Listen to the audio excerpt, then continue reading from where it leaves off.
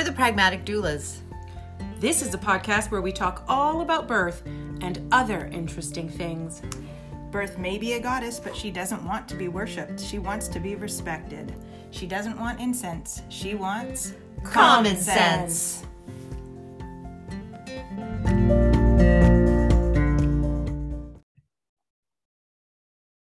Hello, hello, hello. Hi. Welcome to the Pragmatic Doulas podcast. I am Kim.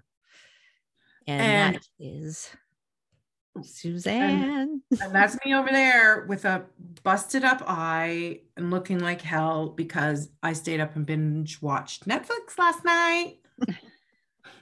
I'm jealous because I keep meaning to watch that show that you stayed up watching and binging, but I haven't started it yet because I feel too worried about watching it and worried that I'm going to do that exact thing and make bad choices. Bad choices. There you That's go. you, Stephanie Alouche, making bad choices over there in Ajax. And we have two special guests with us today. We have Teresa Maskery, a trainer with Kappa, and Suyin Jordan, also a trainer with Kappa. And I am so pleased to have them here today. So Teresa, do you want to introduce yourself quickly about who you are and what you do? Awesome. Yeah. So I am a labor and postpartum doula. And I live in the Stouffville area, so the greater GTA area. I've been servicing this area for about 15 years, but I'm also a trainer for Kappa. I joined the Kappa faculty 5 years ago. And so I train labor doulas, I train postpartum doulas, I train childbirth educators, and I train new parent educators. So that's kind of the docket of what I do and what I teach. Awesome. And I have to say, the activities and whatnot that you have are truly inspired. I would literally love to live a week in your brain just to figure out where you come up with all this stuff. But we'll get into that later. And Suyin, please introduce yourself. Hi, I'm Suyin, and I'm a postpartum doula, a sleep consultant, and a new parent educator. And I also provide breastfeeding support. My background is in midwifery. I've come to Canada via the UK and Trinidad. I've been a doula since 2012, since I took my first training with Kim. So Kim and my trainer. And I also train postpartum doulas for Kappa, and I've been Kappa faculty since 2018. 2018. Awesome. Cool. So this is great. So I wanted to do this because I thought we talk about trainings periodically on the podcast. And I thought, I've been a trainer, but it's been a while since I've been one. So I thought, let's talk to some actual trainers and see sort of what's going on and what the deal is out there in doula land. But before we get to that, Stephanie, do you want to do the land acknowledgement, please? Yes, I do. And I'm actually going to bring it back to the land acknowledgement I did when I was in Mississauga, because I was writing out a new one and trying to really touch on things that meant something to me. And then I thought I would bring it back to the West End and do this one while I complete the one that really feels right for the East End. So I'd like to begin by acknowledging the land on which I have raised my family, make my living as part of the treaty lands and the territory of the Mississaugas of the Credit. For thousands of years, the Indigenous peoples inhabited and cared for this land. In particular, I acknowledge the territory of the Anishinaabe, the Huron-Wendat, the Haudenosaunee, and the Ojibwe-Chippewa peoples, the land that is home to the Métis, and most recently, the territory of the Mississaugas of the Credit First Nation, who are direct descendants of the Mississaugas of the Credit. We have much work to do to heal those we have harmed, stolen from, and continue to fail. And let this continue to be the time. Thank you. Excellent. Thank you. Beautiful. Language. All right. So you guys can take turns answering the questions that we're going to throw at you. But why don't you, Teresa, why don't we start with you? Why don't you tell us why? Let's start with why Kappa, because even 15 years ago, there was, plenty of options, a handful of options really to choose from for your training. What drew you to Kappa? It's so funny because my background's in early childhood education. I left that field when I got pregnant with my first, and I became a stay-at-home mom for 12 years. I didn't think I'd ever go back out into the work field. I was very fulfilled at home. I didn't think I'd ever find a field of work that, you know, would woo me away from that role that I enjoyed so much. But I have 4 children. After my last one was born and I realized I was done having kids, I was like, I need to stay plugged into this world of labor and delivery. And I didn't know how I was going to do that because I really enjoyed being home. I didn't want to go back to work full time. I just didn't know. And it was several of my friends who happened to be midwives who were like, you really need to be a doula. And I remember doing research, 15 years ago, saying like, what the heck is a doula?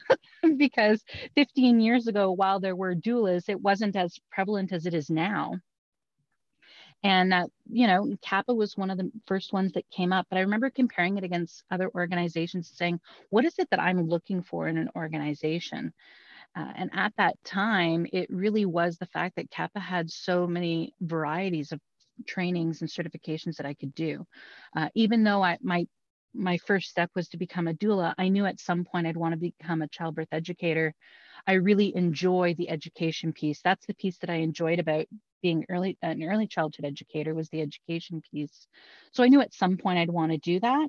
And they were at the time one of the only organizations that were offering that along with the doula trainings.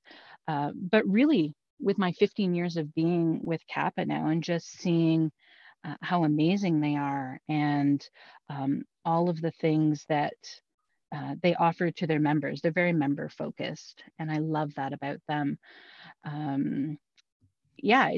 It makes me feel comfortable and it makes me feel aligned with what they're doing. I think one of the other things I love is that CAPA is all based on an approach instead of a method. So the difference to that would be that there are some organizations that would say, here's your manual, here's what you need to, this is how you run your business, this is how you need to do it. And CAPA comes in and says, you know what, we respect the fact that, the clients that you're serving in your area could be different from, the clients in another person's area. So what CAPA's coming in and saying is that, hey, here are the 4 things that you need to have in place for your business to, fit under the CAPA, the CAPA way. And really those 4 things are amazing, right? Using evidence-based information. I mean, that should be the foundation of any good, doula certifying organization. Embracing a positive mental attitude, which I think is great. I think we can acknowledge that labor is painful without being really negative about it and, being, this is the suckiest part, and just saying, hey, this is why your body is doing that, kind of looking at it in a positive way. Embracing a positive mental attitude. Oh, I just said that one. Approaching everything with a loving, non-judgmental mindset. That really spoke to me. I feel like that's where I live most of my life, is that I always believe it's not what you say, it's how you say it.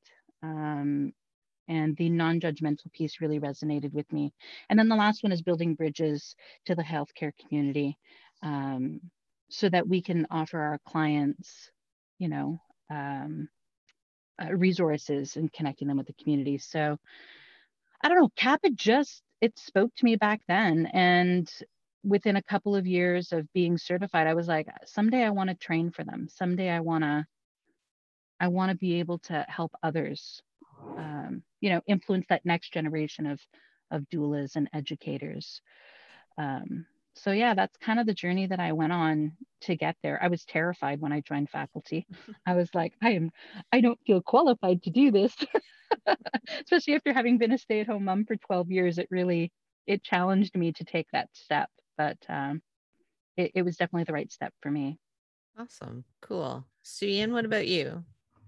How do I follow on to that? She already said I know, right? She said it all. She said it all. So so my background, as I've mentioned before, is nursing and midwifery. And when I came to Canada, I decided not to kind of like pursue that anymore. I wanted to be less on the clinical side and more on the support side. And I had a lot of transferable skills, and I didn't really know where to go with all these skills that I had, until somebody at George Brown College that had gone to do 1 or 2 of the nursing programs said to me, you know what, it sounds like, if you just want to support women and you have so many skills, why don't you become a doula? And like Teresa was like, doula, what is that? Because like in the UK, every woman has a midwife, right? And I used to be a midwife. So there actually is a need for doulas in the UK, but at that point in time, I didn't know what they were, and they are becoming more popular there now. But so I researched it a little, and that's how I found Kim. And she kind of persuaded me and told me about Kappa, and I thought, wow, amazing. Why don't I? I feel like you say that like I coerced you. No, you didn't. That's your arm.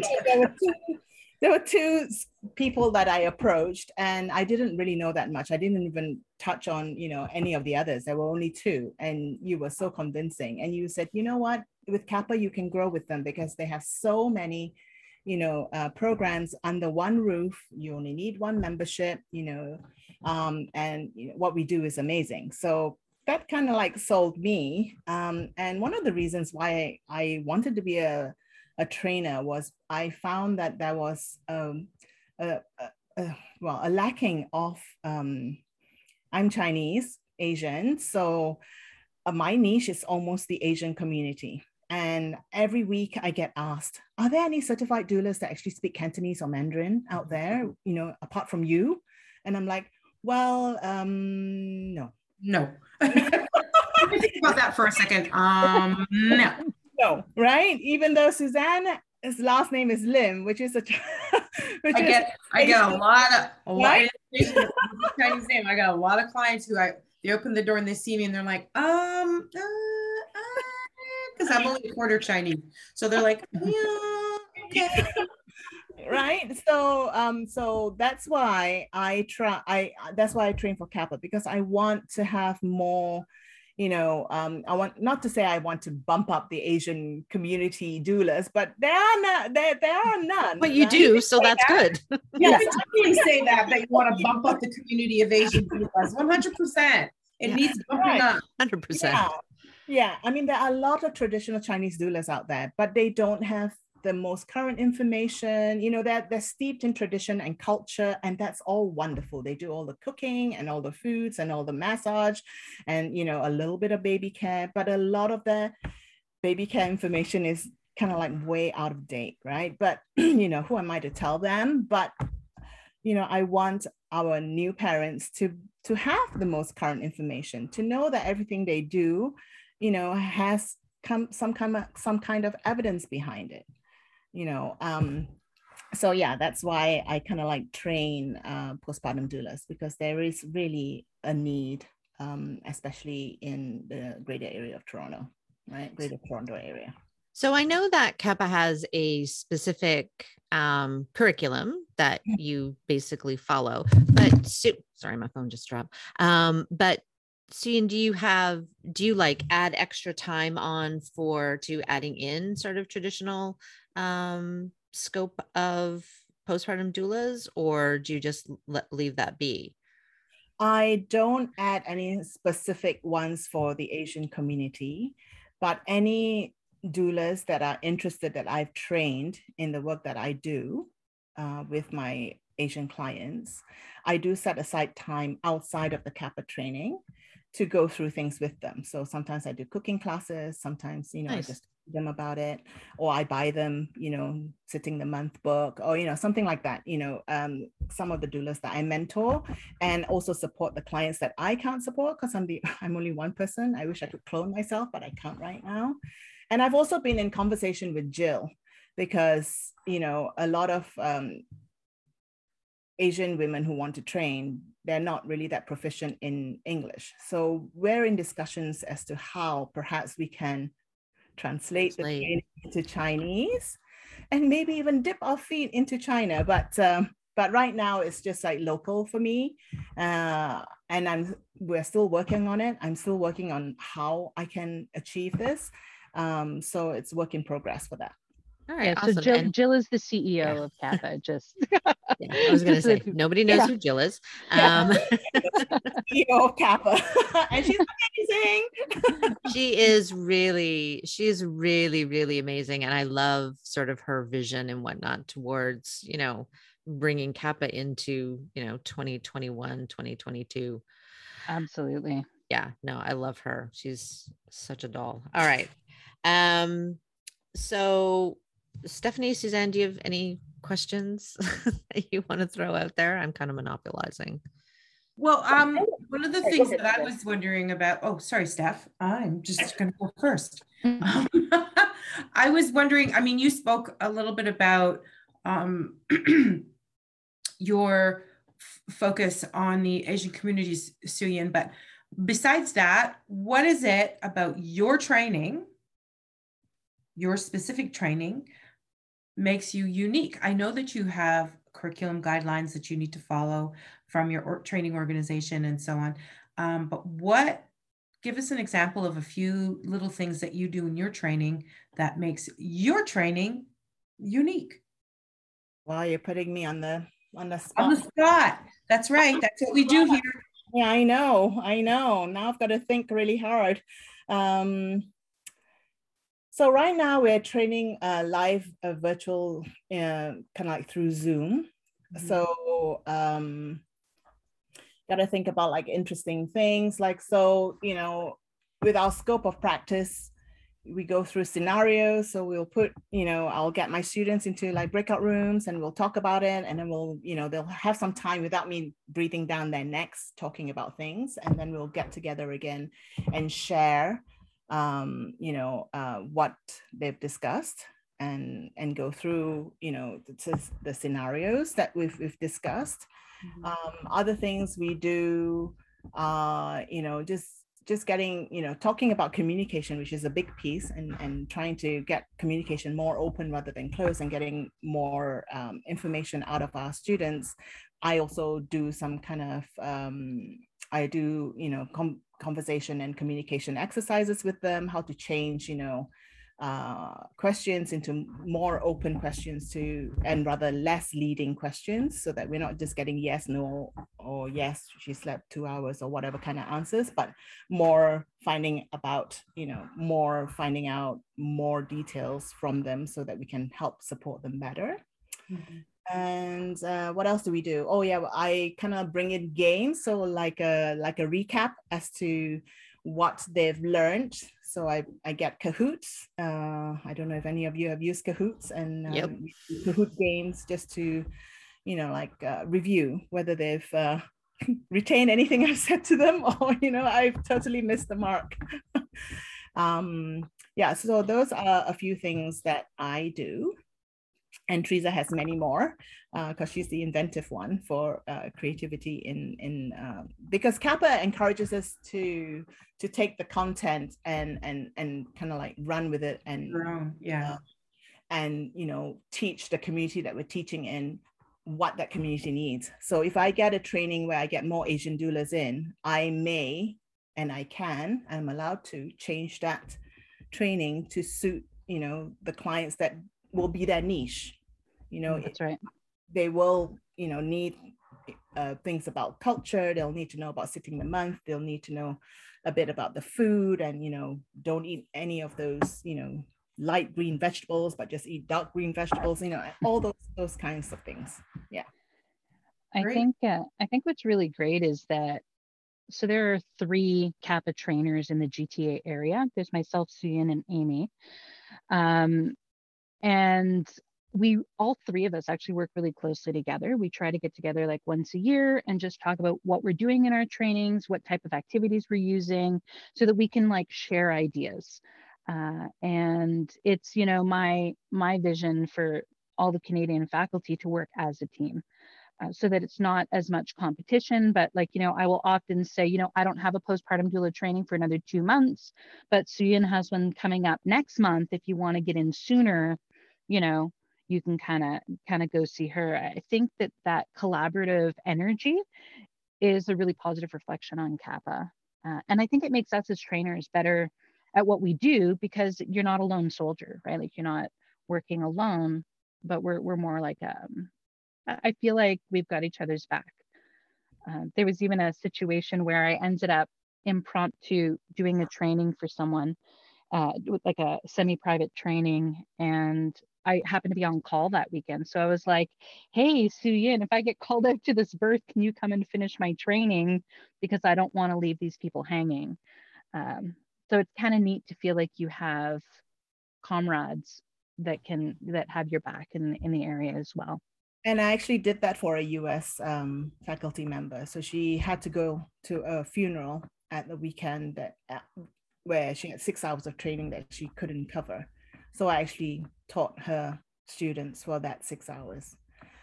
Yeah, so we are one big family, really. Mm-hmm. I was wondering, how did coming in, I mean, you guys kind of came into this training over the past few years, being the trainers for the GTA.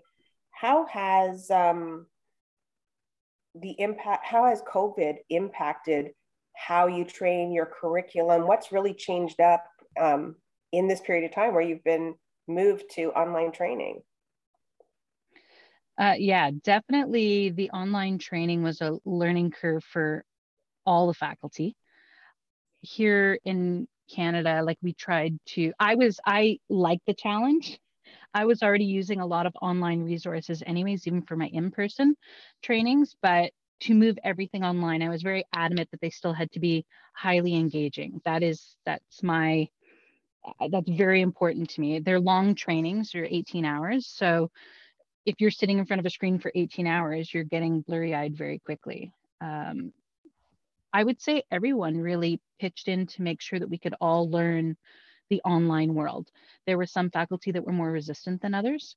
I would say everyone, I mean, in the GTA, we made the shift fairly quickly to online. And I feel like CAPA just resourced us as much as they could, allowing us to even do online. I know I've heard some organizations weren't making that switch to allow you to train online. Is it ideal? No, you can't replace in person. Yeah. But there are huge chunks of the curriculum that you could absolutely do online with very little impact on your quality of learning. You're never going to fully replace the in-person though. I think it was a really good alternative given the situation. So moving forward then, will you continue with online? I mean, this pandemic doesn't ever seem to be ending. So what are you doing in person now, or are you still doing online? Like what's the future look like for that? I'm still doing online, and I think Jill has said that we can carry on doing online for the whole of 2022, because I don't actually have my own space.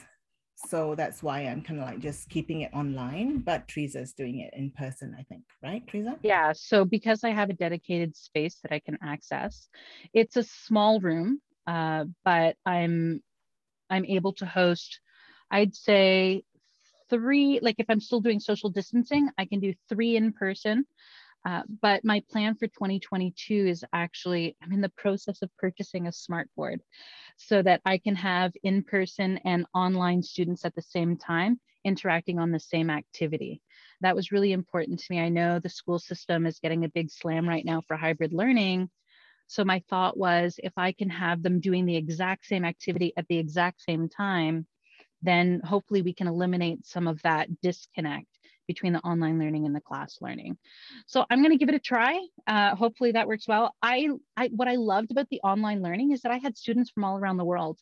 I had someone from Belgium join one of my trainings, and I thought, what a great opportunity.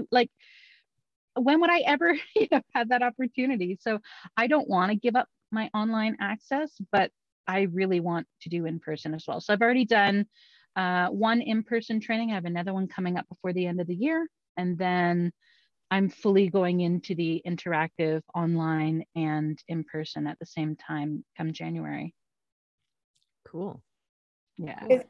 Has the actual curriculum changed? Because there's so many doulas who've also, in many parts of the world, had to move to virtual support. Is teaching how to support virtually now part of curriculum? What does that look like? I was going to say, do you want to answer that, Suyin? I don't mind answering, but I feel like I just talked. Yeah, I think you answer it because I don't think I have, I think you're better at this. So yes, actually the manuals are all being updated right now for several reasons. And a lot of the manual updates are also including a virtual section. So for example, I am the senior advisor for the childbirth educator program, and I'm in the middle of revising that manual. We have a section completely dedicated to online resources for virtual trainings, which is, separate from, the hands-on that we do in class. So yes, having said that, those manuals are not finished yet. They're still in the process of being done. So we are verbally sharing that information, and most of the trainers have brought that into their classes when they're talking to their students, because that's what they want to know. Like, how do I do this online? How do I do a postpartum visit online?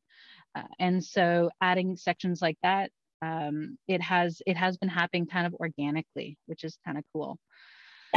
Yeah.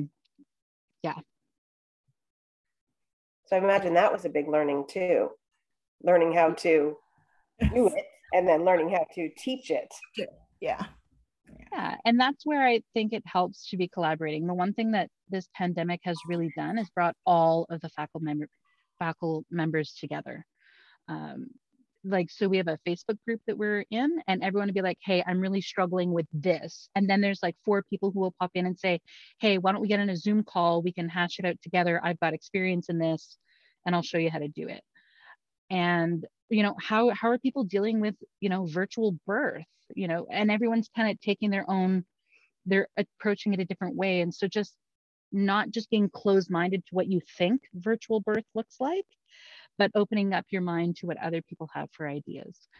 And that's been really valuable. Awesome. Cool. So we'll get into some of the hard stuff. So, the pandemic has, unfortunately, it took a pandemic to do this, has highlighted, the racial inequalities and whatnot. Even though we knew these existed, it really wasn't at the forefront. But the racial inequalities in birth work, in birth, in the postpartum period. What is CAPA doing to address those issues and put things right? Anybody? So it's part of our training, racial disparity. It's part of the curriculum in our training. So we do present and we do have a discussion, open discussion in class about this. And it's surprising how many people don't actually know about it. So it's a good thing that that it's being highlighted. CAPA actually has training for its faculty members next week, so that the trainers can then, cascade the training down to the students that come and take our course. So next week we have a 3-day workshop from 2 to 5 every day that is going to, give us more information and teach us and train us about racial disparity and racism. We are striving to train more doulas of color and have, and CAPA actually has Black doulas group. Some faculty members are actually giving out scholarships for doulas who come from, ethnic minorities, or they work with vulnerable sectors of the society. So like in my August training, I did have a doula from BC who worked with Indigenous families. So I gave her a scholarship to come and train with me because I felt that it was important that, she continued with her great work, the good work that she's doing. So, there are little things like that, CAPA members and faculty members are doing to try and address this issue. And talk more about it, be open about it, we also have an inclusion, diversity, and equity delegation. Quite a few of our doulas are in that group, and we're working towards, getting an equity statement together for CAPA, and working about all things to do with, racial issues. One of the things I love about CAPA is that they don't shy away from things when they come to light like this. They take time to seriously consider it. But there are steps they took right away. So, I mean, our Perez scholarship has been in place for a little while. Basically, anybody 4 times a year, quarterly, they offer a scholarship for CAPA Academy, which is like $175 US value. And if you need help financially with the CAPA Academy, you can apply for this scholarship. They give it out to minimum 3 people every quarter. So I know this last quarter, there were 4 winners that they awarded the scholarship to. And that's just to help. We want people to finish certification. That's really important for CAPA, that we don't just have doulas that are trained, but we have doulas that are certified and that they continue to improve themselves as they move forward. But they don't want that to be an unattainable goal. So the Perez scholarship is one thing that they've done. One of the early things that we did when all of the equity discussion sort of came to light was change our vision statement. So CAPA is really founded on these imagine a world statements. Imagine a world where, you know, everyone's encouraged to trust their bodies, those types of things. One of the first things we did was change that to have inclusive language. And that was fun. I was a part of that meeting when we were choosing the words that we would use to purposefully convey what CAPA really stands for. So that was changed almost immediately. All the manual revisions have inclusive language in them and have revised the disparity section and the cultural sensitivity section in their manuals. Some of the manuals have even already been updated. They updated just that section while we're working on the rest of the manual, but it's really important that we change this section to reflect what society is struggling with right now, what's come to light right now. I think that's really fantastic that CAPA's kind of made those steps and in moving forward and just acknowledging where everyone's at. And honestly, I'm going to say kudos. I know we already talked about Jill, but our new CEO has only been in place for like 3 years, and she's just breathed a breath of fresh air into what CAPA stands for, and the movement that's happened in the last 3 years in, you know, addressing these issues and some of the issues people had with other things in the past. Like, honestly, it's just been amazing. And I'm thrilled to be on leadership in an organization that's willing to make those changes. And I will say that, you know, and this isn't a knock to, you know, where CAPA was before, but, you know, it is true when Jill took over, it was like when all this stuff came up was like, it almost felt from a CAPA member, it did feel a bit resistant that things were, I mean, I remember years before I stopped being a trainer, I think I put out a question like talking about racialized students and whatnot. And the crap that came back about me using the word racialized was like, no, this term came from somebody who is racialized. So I'm going to talk about them in the terms that they're using.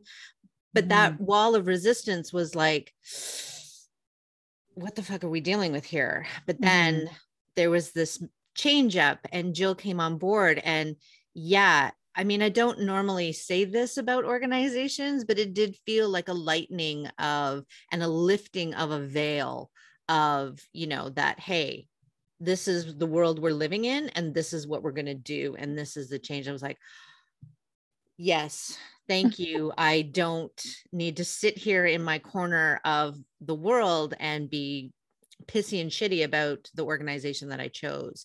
So, and as I say, it's not a knock to what was happening before, because I really do feel that that was where I needed to be at the time.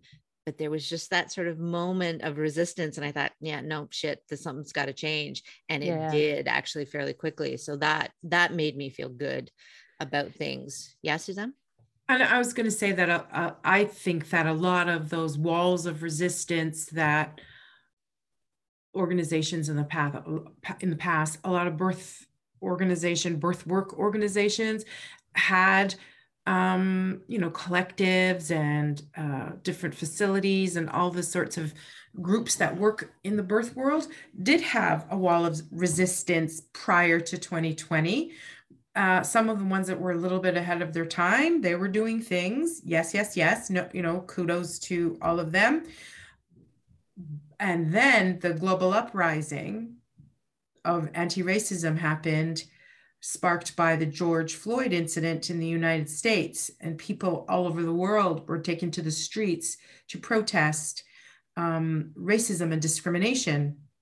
And any organization that had its head screwed on properly realized that they better get with the program and quickly, or get left behind in the dust, because now the resistance was on the part of the people saying, we're not putting up any longer with exclusive language, subtle racism, microaggressions, overt racism, et cetera, et cetera.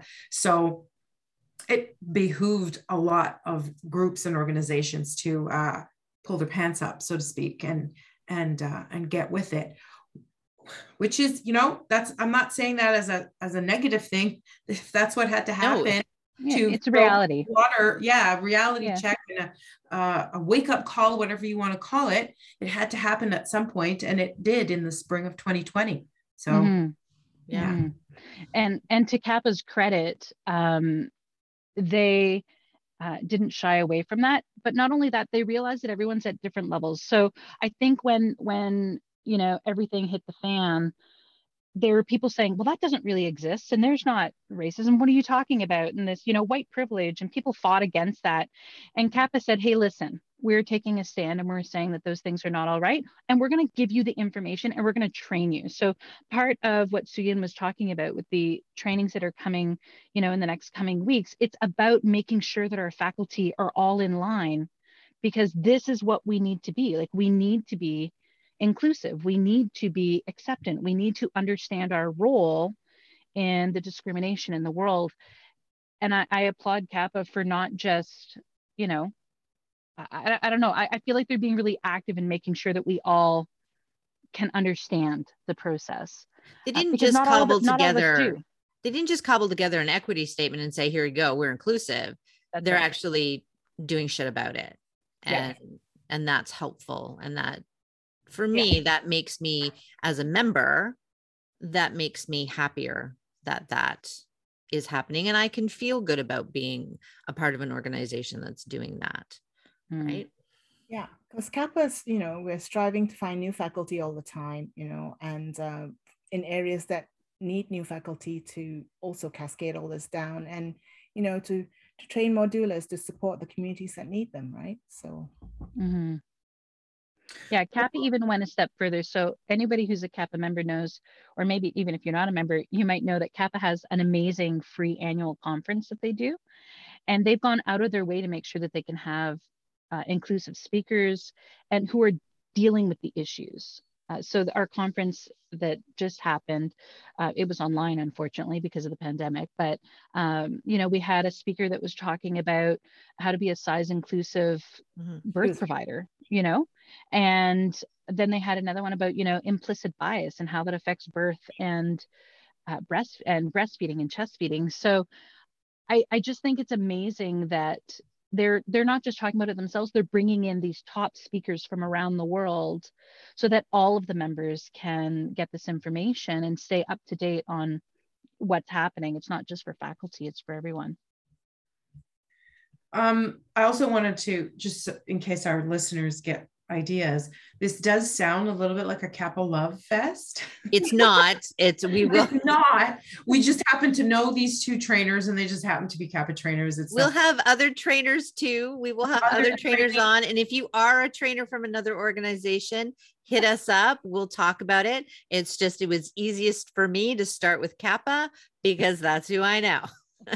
Other training organizations do exist, other, you know, big, huge, giant ones, medium-sized ones, and really small, tiny ones exist out there too. And they're out there doing this work in their own unique way. So we just want everybody to know that this isn't like. No, this will be part of a series. This will be part of a series that we do throughout the rest of 2021 and 2022, because I thought it was important. I felt like we were sitting here bad mouthing so many training organizations. I thought maybe we need to actually talk to them and see what's going on. Yeah. Yeah. What else have we got? Something that we didn't mention earlier about some of the changes that CAP has been implementing, and I know this is something that in the past some Canadians have been concerned about, is the fact that CAP is an international program, but their manuals have been very American centric, and that was a pet peeve for a lot of people and would sometimes deter them to other organizations. I think it's really great with all of our new manual updates, Canadian content is being included in them. I know because I'm in on the childbirth educator manual, it's literally just woven in there. Like it'll say, in Canada, this is happening, in the US, this is happening. According to the Ontario midwives, this statistic is here. So it's really, basically the manuals are becoming like a North American focus as opposed to just a US focus. And I think that's pretty cool. It's about damn time. Right? Right. I think in the past, the thought was Canada and the US overlap enough that it didn't matter. And I remember when I joined the leadership team, I was like, actually, it does matter. It does matter. You're right. It's not different enough. I don't think we need our own manual just for Canada, but at the very least, we need to reflect both when we're talking about things. And that's an exciting change that's in the works right now. So we also have offices in India and Israel, right? So even though the manual is very US centric, because of the way CAPA is, and because they're open to us, taking the information and the curriculum and then just running with what we need to run with, we can always adapt. Okay, it's not in the manual, but the trainers in Israel and India could, get together, get their stuff together and still, cascade it onto their students. Well, in CAPA India, I believe actually has their own manual. Like they have their own version of the manual. And they have the ability to update the content to reflect their area. So that's kind of cool. I was going to say something else. And you're right, it is turning into a CAPA love fest. I honestly, though, it's not hard to sell for me. It's not hard to sell CAPA for me. But something really cool, CAPA wants you to succeed. I tell this to people when they get scared about the certification process and they're like, what, a final exam? Oh my goodness. And they get really overwhelmed. And I was like, listen, they want you to succeed. It's 100 multiple choice questions. It's open book. You have as much time as you want to finish it. Like you can start it now, pick it up tomorrow, keep going. Like we want you to succeed. We need to know that you know your stuff or that you know where to find your stuff, but we want you to succeed. And they've even taken that a step further. We've had students who have, visual impairment, who have wanted to, get trained, language barriers, people who have used interpreters literally to do their training because they want it so bad, but it's not offered in their language. And so CAP is in the process of making those adjustments because they want to see you succeed. They want to see you do well and to go out and make a difference in the world. That to me is showing an organization with flexibility and not is just so rigid on the rules, but wants to actually adapt so that they can meet your needs.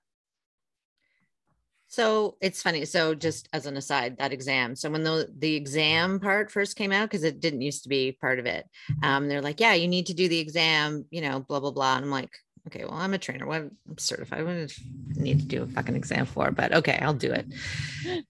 Literally Christmas time, sitting in my bedroom, watching Doctor Who, whip through that thing in like 20 minutes, got like 80%. I'm like, yeah, no, I'm good. It's all fine. So it's not a hard exam. Yeah. It is doable. Yeah, but for someone new who doesn't have a lot of experience, it might 100%, take them some time. But it was all there. Like that's all the information is there. Like they're not trying to trick you. They're not trying to, right? Yeah. It's not like any of the high school exams. Oh, by the way, here's some questions on a topic we never even discussed. Here you go. Yeah, no, it's not hard. Like that. No, and they're all life applicable. That's what they want. They want to know that you just know what to do in that situation. Absolutely. And I think it's good too. It's very, they really jumped into technology before technology was really necessary, which was a good option too.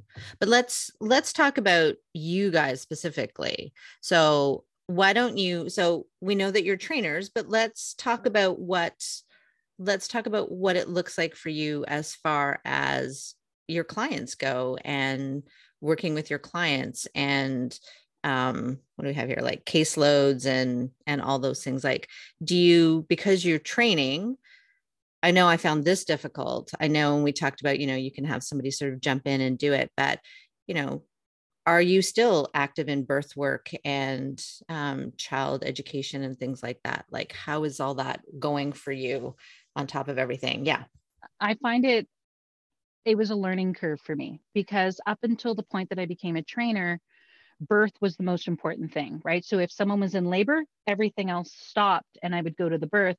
And now all of a sudden, training is the most important thing. So if I have someone who goes into labor while I'm at a training, I have to have a backup ready to go in advance to attend that birth, because I can't just drop out of my training. Like that is actually the hierarchy of my work now, which was hard for me to swallow at first, especially because I trained for 4 different programs. And with each program, you need to have at least 3 trainings on the book a year. Yeah. So that's 12 trainings for me. That means on any given month, I have to have a backup for at least 1 weekend.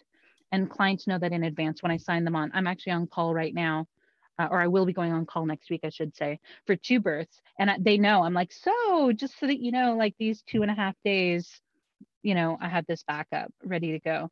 That's been tricky. I don't love that part. I wish birth was the most important, but honestly, the trainings need to come as far as priority goes. And is that priority because that's where you find the joy, or is that priority because I think it's more professionalism, right? I mean, if you are, because joy, I do enjoy training. I really, really do enjoy training. You can't compare it to birth. I love birth. Like, who doesn't love to be at a birth and see a human enter the world? I don't like being on call, but I do love attending birth. So I don't know about Stephanie, but 3 of us put our hands up. I'm not so thrilled about attending births anymore. I've seen it. Thank you very much. Yeah, been there, done that, bought the t-shirt. I'm still fully in the love attending birthplace. My Thank hips, you. not so much. My knees, not so much. But the being there with them and walking through that journey with them, absolutely. Sure. But Yeah. My energy levels, not so much. Yeah. No, like I love the getting to the point where you're going into labor. And then I love the part after baby is born and talking to you about that, like all that in between stuff, not so much anymore. Like I really, since the pandemic, I've really floated into this education side and gone, yeah, no, this is where my jam is. This is where I feel most like I can do something, instead of sitting there in a chair going, yeah, you're doing a great job, while my hamstring like basically is set on fire. So yeah, not me. Was part of my jam, because I see all the overwhelm at the other end, right? Everybody loves a birth. Everybody's prepared for the pregnancy and the birth. The birth is celebrated and everything else. And then, postpartum care is like the Cinderella of that whole, drama, right? And it was the same when I was a midwife. Postpartum care, nobody wanted to do it. Everybody wanted to be at a birth. Everybody wanted to catch the babies, right? So I've caught lots of babies. And my passion is in postpartum care, because I feel that I can make a difference for these women. Well, sorry, for these parents. Mm.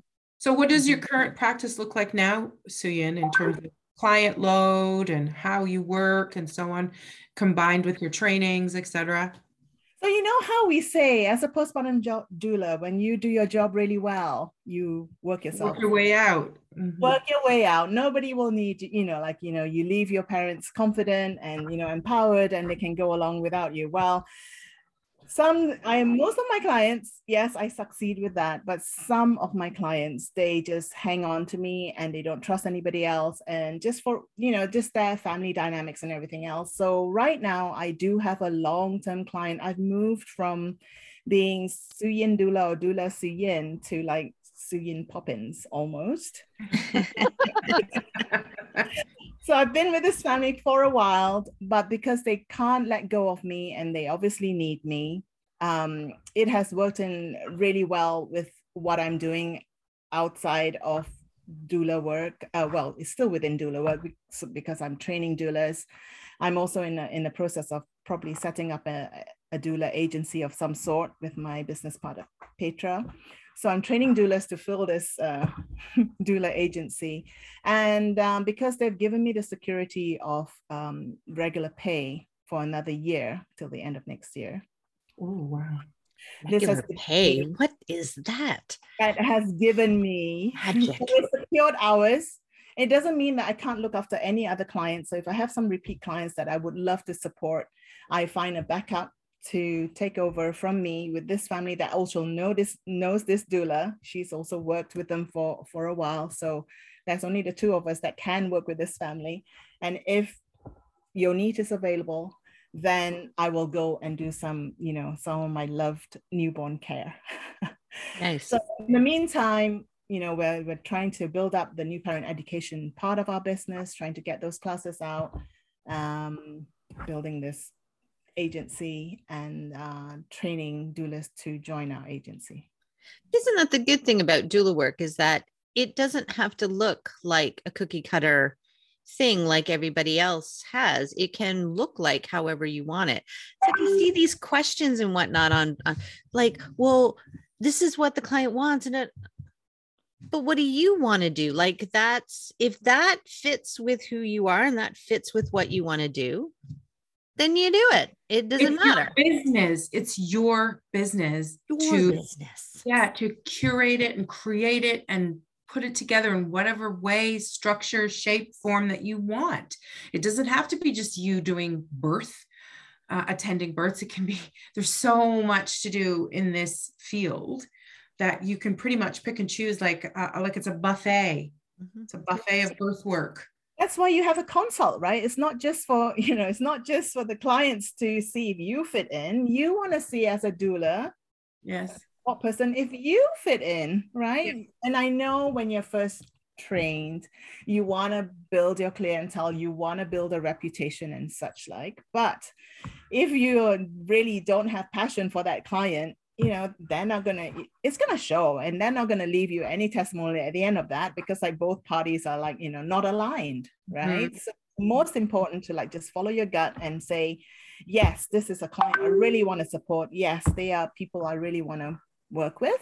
Mm-hmm. Or I don't think so. That I just can't do some of the things that they're demanding of me, right? I think new doulas need to feel comfortable saying no.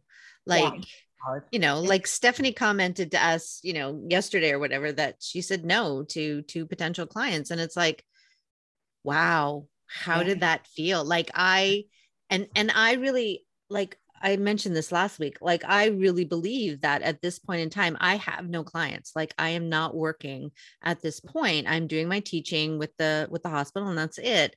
And I really believe, and I'm really not, my heart isn't into promotion or anything like that. But I really do believe it's because the universe has said to me, you have a space to be right now. And that's not with birthing parents. Your space is with, end of life over here. And I take comfort in that I know that when I am available, when I do have, this part of the journey completed, then everything is going to open up and things are going to change and be different. And I think new doulas are afraid that that's not going to happen. They're afraid that if they don't take this client and that client and that client, that it's all just going to dry up. And what was the whole point anyways? And it's like, no, just look, I'm not woo woo. We've talked about this, but it is a thing, right? It is there. Teresa? Yeah, I learned that early on in my journey. I remember taking a client that I did not click with at all.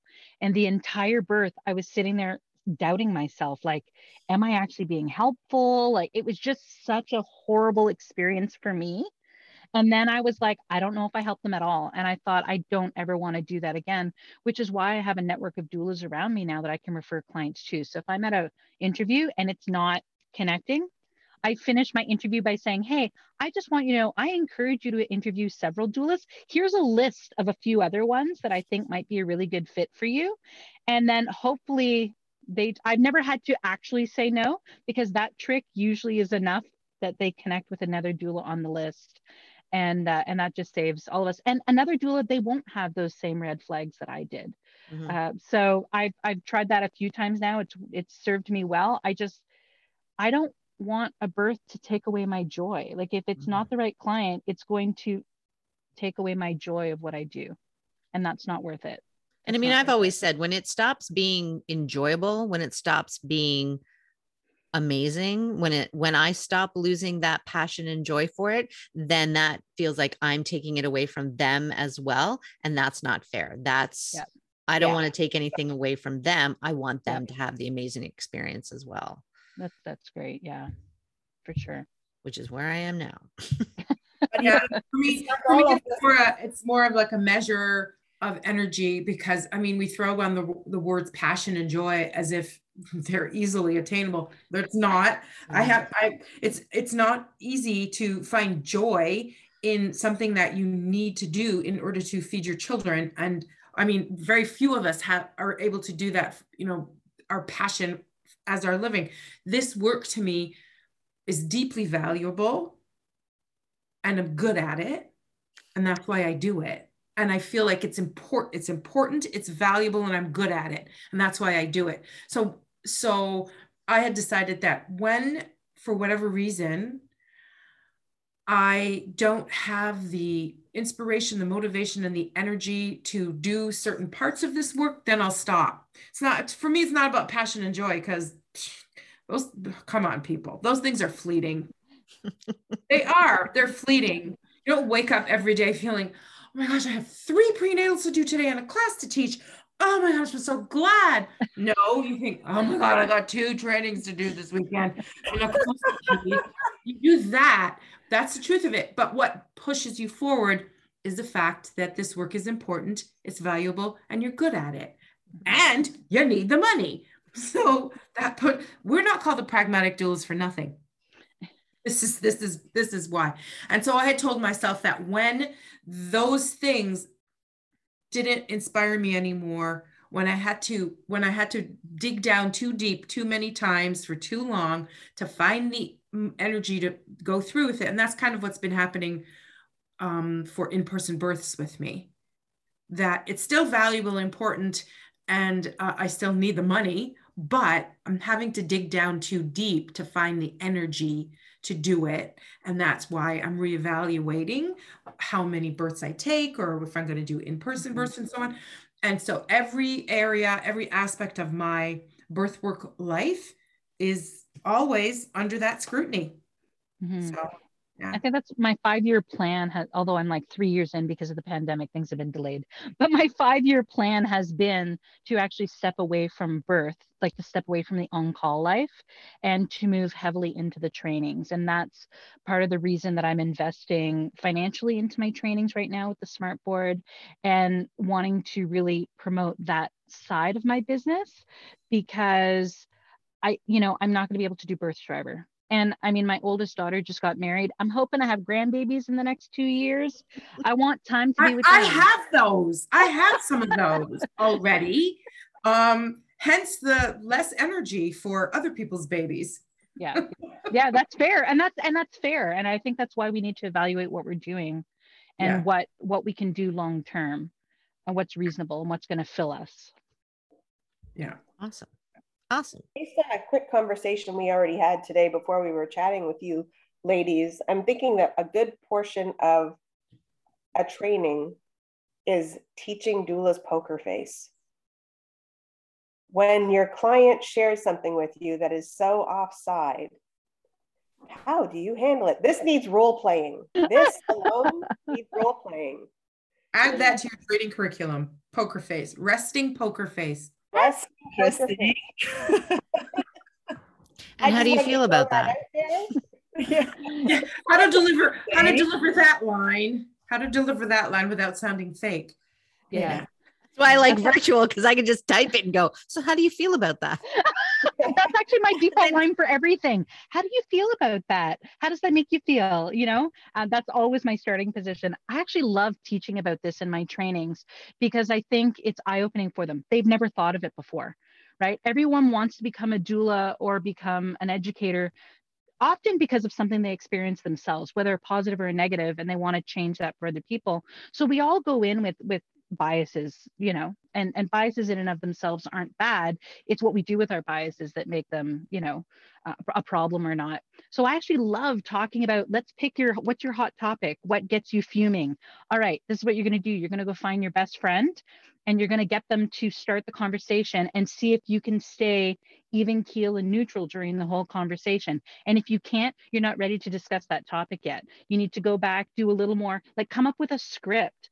That's the best thing to do, is to have like a default, you know, answer that you can go to and say it with a straight face. I've never called it a poker face. I kind of like that term. I may be using it in the future, just saying.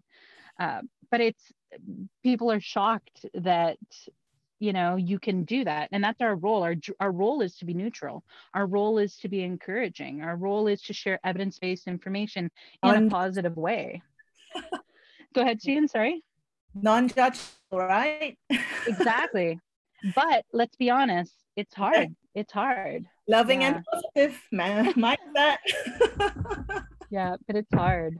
So yeah, I gotta stop saying, okay, so like that's not literally flows out of me how I feel about that particular sentence. You're like, again, it's why I like virtual, because I don't have to. And I am one of those people where everything shows on my face. I have a very expressive face. And so it's really difficult for me. That poker face, I need to take like a PhD level program in how to maintain that poker face, because it is lost on me. I don't know it's very hard. So yes, virtual is great. Virtual is great. But that's why I love, how do you feel about that? Because it gives me a second to filter what I was going to say. Yes. I've been caught off guard. I was at a prenatal, I was teaching prenatal once. I had like 5 couples in my room, and one of them pipes out about, this is before COVID, but you know, oh, my doctor said I need to get the flu shot. Should I get that now or later? And I was just really thrown off. At the time, the flu shot was not something our family did. And I was literally deer in the headlights, because what I wanted to say was, they told you had to have it. And I was like, okay. And then and then I was like, okay, I'm sorry. Let me just start over. How did you feel about that? But it was too late. Like You'd already and it happened to me once. And I was like, I need to figure out all of the things that I'm biased about that I didn't like. It had never come up in conversation before. I didn't realize. Let me pull up my list. Yeah. So after that, I was like, no, I need a script for everything. My alphabet of biases. Mine is when people say, can you give us information about circumcision? That's it's a hard one. That's a hard one. That is a really hard one for me. I'm like, I want to say to them, you're on your own with that. I'm afraid I don't have any information on I don't know anything about it. Yes, you talk to your care provider about that. Yeah. That's identifying biases absolutely needs to be identifying your biases, and then how to work with clients who express interest in the things that you feel like that about. Can you work with them? Yeah. And if you can't, what's your deal breaker? Boundary. You're out. Set a boundary. Mm-hmm. I find it even more important in the trainings when we're teaching, because not only are we teaching this, but we have to model it. And I'm telling you, I get students in my trainings that are so like blatantly biased about something, and I'm trying to like model how to respond, because I'm like, so yeah, you know what, I understand that's where you're coming from, you know, some of your clients, blah, blah, and I'm trying to find a way to be like, are you seriously like that openly biased right now in this group that we're supposed to be helping everyone? Like, it was, so I find, I don't know, Suyin, if you've ever been caught with that, but I've definitely had some students that have, you know, kept me on my toes. I can't remember. It was we were on Zoom, and then somebody asked something, and I'm no poker face, so you can see my face is like technically expressive, and somebody just said, "Oh, you know, you just did this face. Are you disagreeing?" And I'm like, I wasn't. I said, I don't know why I made that face. My face has a mind of its own. Like, no. I really, seriously, I wasn't. But, you know, obviously my face had other ideas. Maybe I should just put a mask on. You know, like I find it helpful. I find it helpful to just have that conversation right off the bat with my clients and let them know that I do have strong feelings. Like we're all humans and we do have strong feelings, but I am professional enough to be able to step out of my strong feelings to support you in whatever it is that you want to do. So if you see my face go, I can switch to, because I'm professional enough, but I'm not going to pretend that I feel neutral about everything. That's unrealistic, right? Yeah. That's impossible, actually. Yeah. And impossible. Yeah. Yes. Awesome. Yeah. So I think this was awesome. Do you, either of you, have anything to promote moving forward? Because this is going to come out in a couple of weeks. So is there anything coming up at the end of the year? Any trainings or anything that you've got going on? Where can they find your trainings? So on my website, www.cherryblossommdoulas.ca, and also on Instagram at cherryblossommdoulas. I have a training in November 19th to the 21st, but when this comes out, it might be too late to register.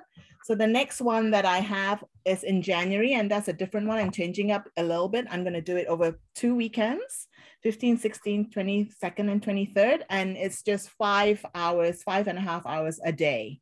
So for those people that, want to have some of their weekend to enjoy, for people who don't, can't spend 8 hours or 10 hours on Zoom.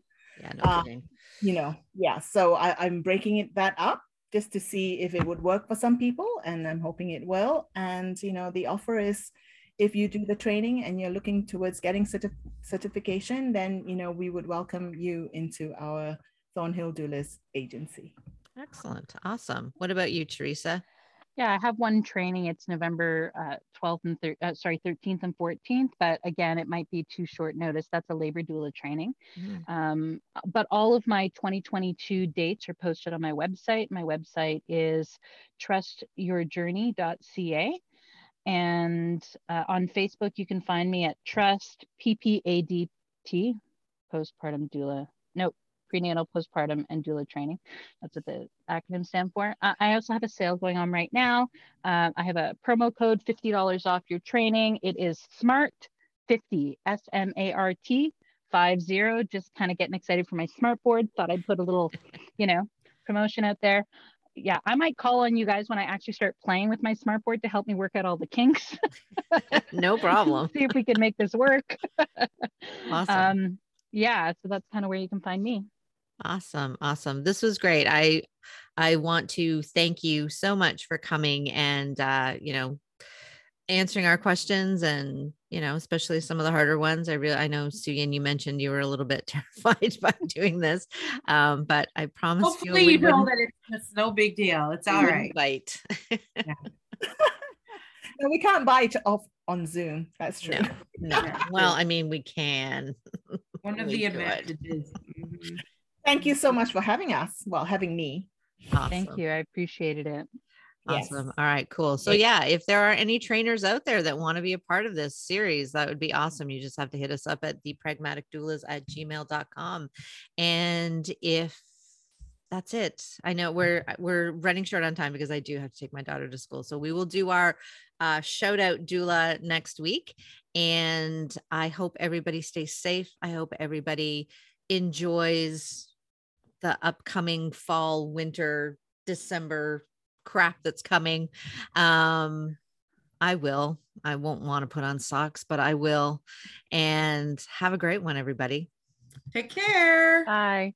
Bye.